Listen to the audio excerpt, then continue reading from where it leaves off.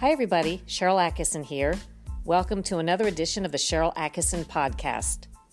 Something unexpected happened this week after the release of Inspector General Michael Horowitz's report. Attorney General William Barr became quite chatty and provided an information dump that had a lot of news in it. That's what I want to talk about today.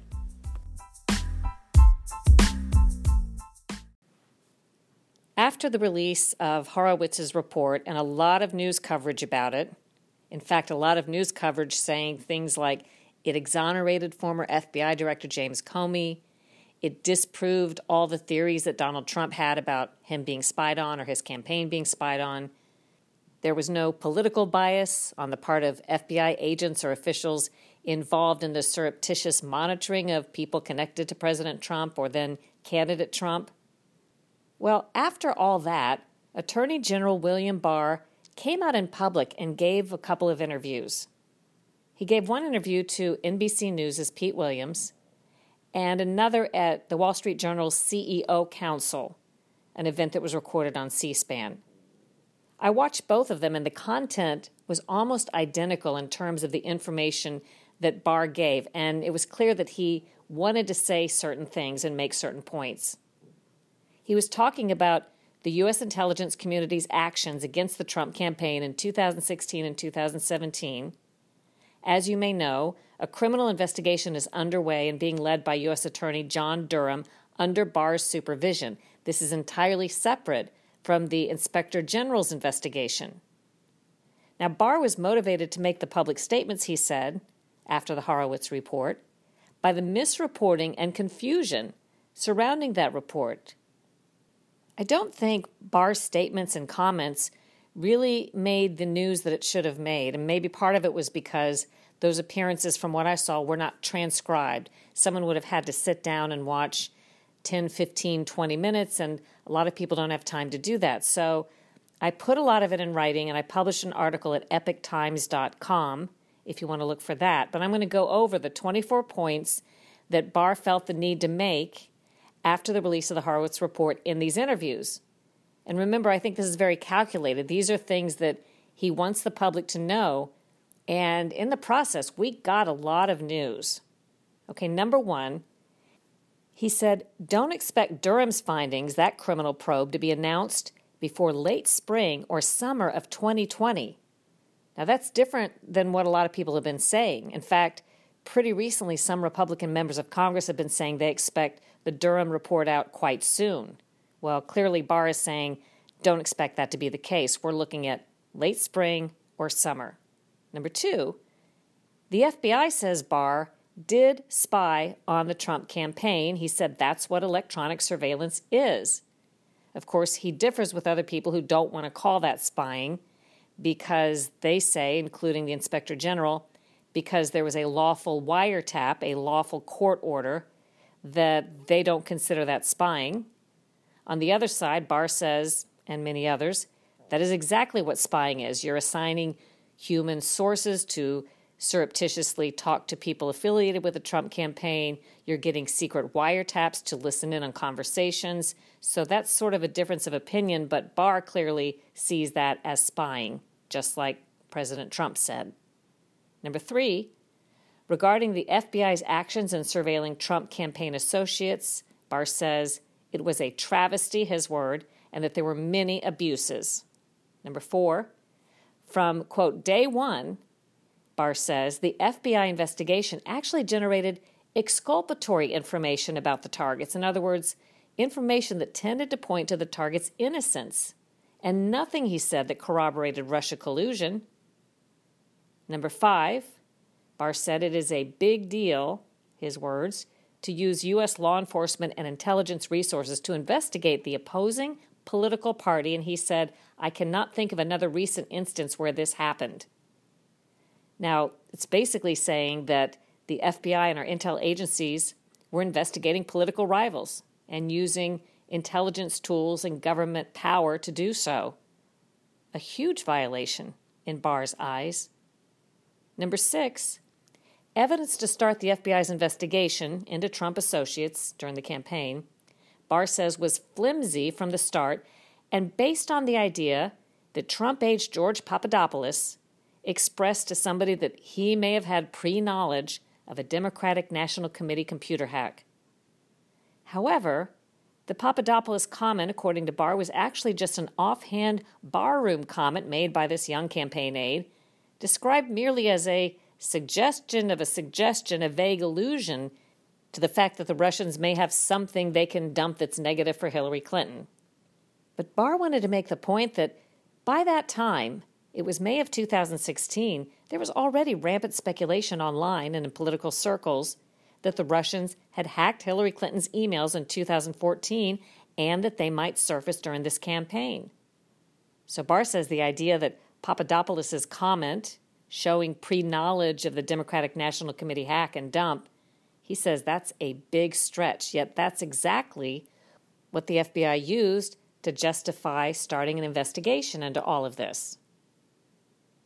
Number 7, Barr says it was wrong for the FBI to presume the Trump campaign was part of any plot. In other words, if the FBI believed that Russia was trying to interfere in our election somehow, Barr says the FBI should have gone to the Trump campaign and discussed the suspicions and actually warned the Trump campaign to keep their eyes open, asked them if there had been any suspicious conduct or contacts of any sort. That's called a defensive briefing, and according to Barr, that's commonly done. He's done them. He knows of them being done, including to campaigns, but for some reason, the FBI kept the Trump campaign in the dark.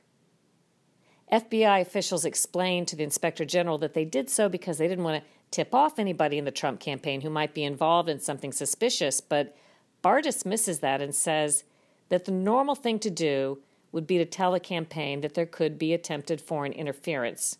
And this is where we go to number 8 on my list. Barr says there is no legitimate explanation as to why the FBI didn't do it.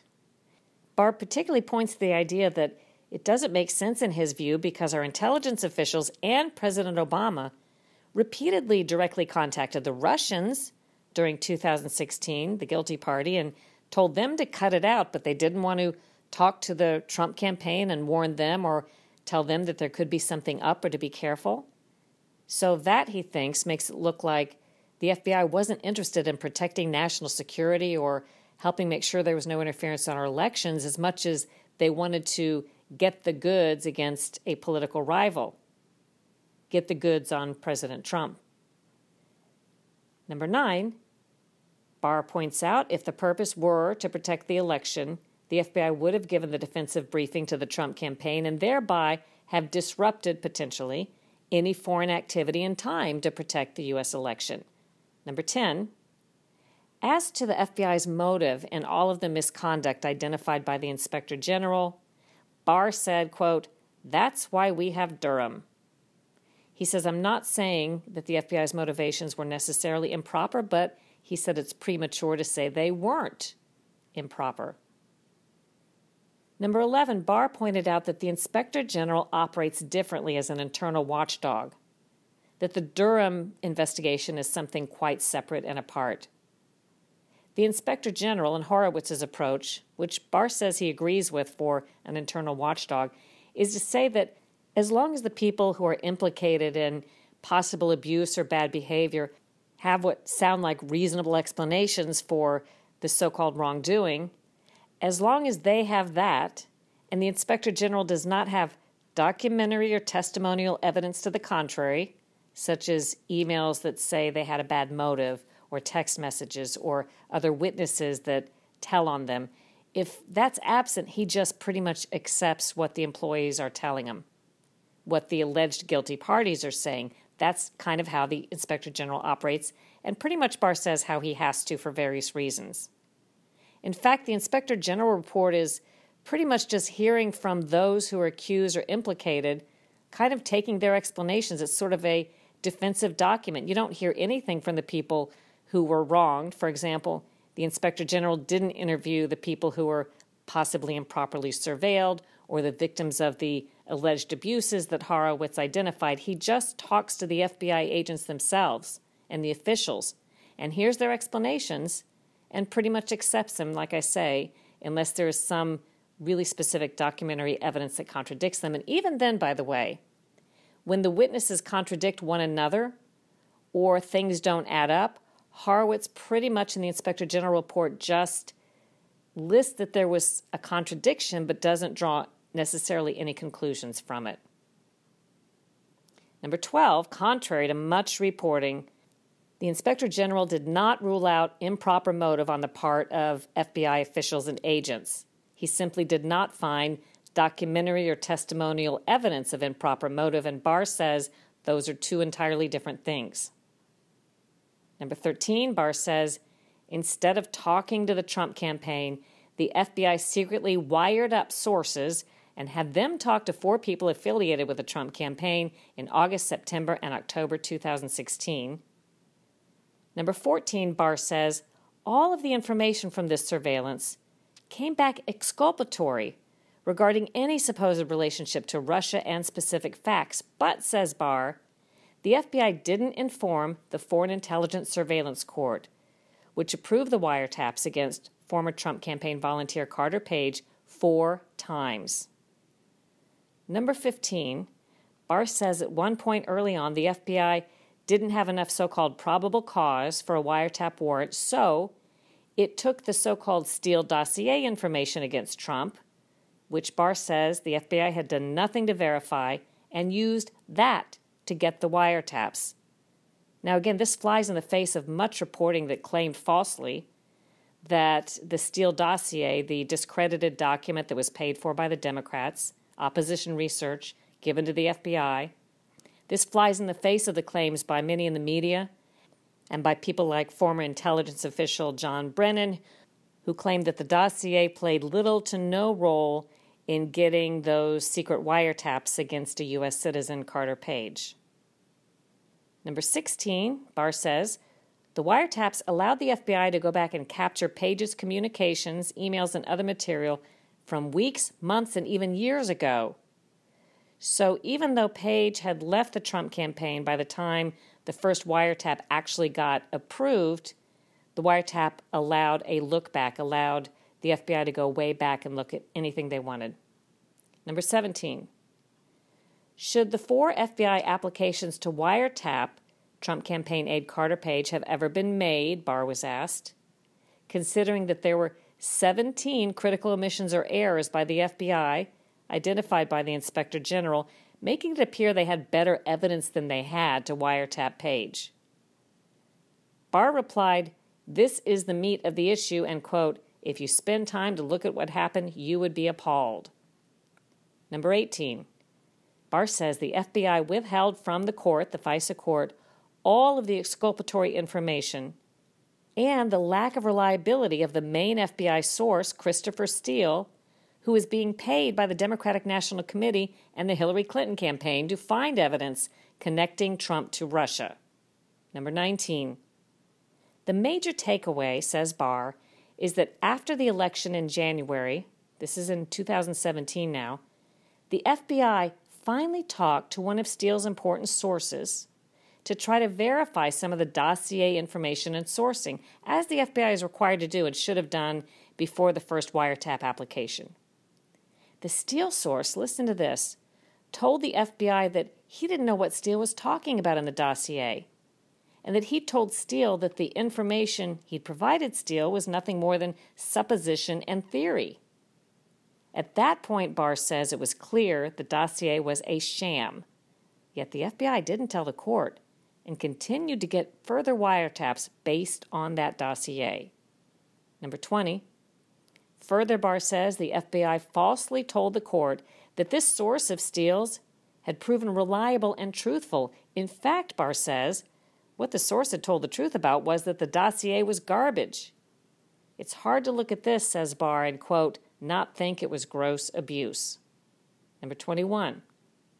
Barr was asked were the 4 Foreign Intelligence Surveillance Act judges who approved the 4 wiretaps against Trump associate Carter Page badly misled by the FBI. Barr said yes. Number 22. Barr was asked, are people going to be held accountable, including at the very top of our intelligence agencies and or FBI? Barr answered, well, they're all gone.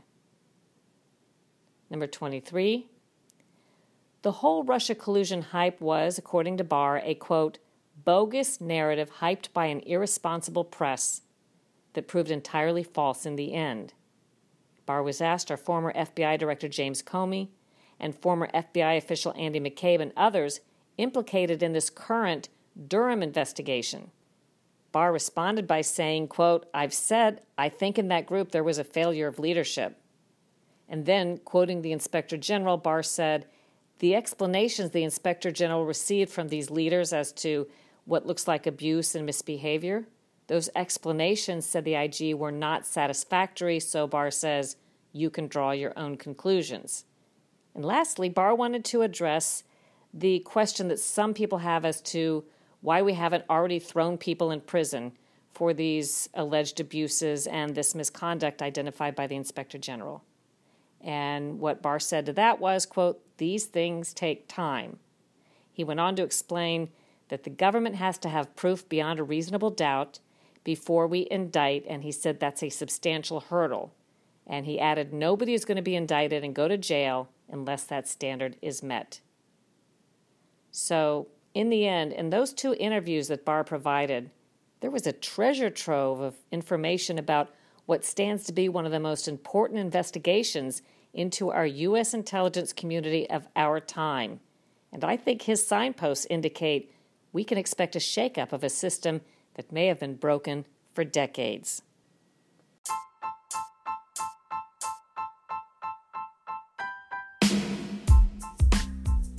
I hope you enjoyed this podcast. If you did, leave a comment, like it, share it with your friends, and consider subscribing to the Sharyl Attkisson podcast and Full Measure After Hours. Those are two of my podcasts.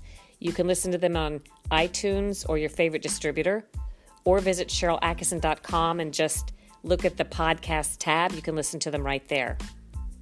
Do your own research, make up your own mind, think for yourself. Thanks for listening.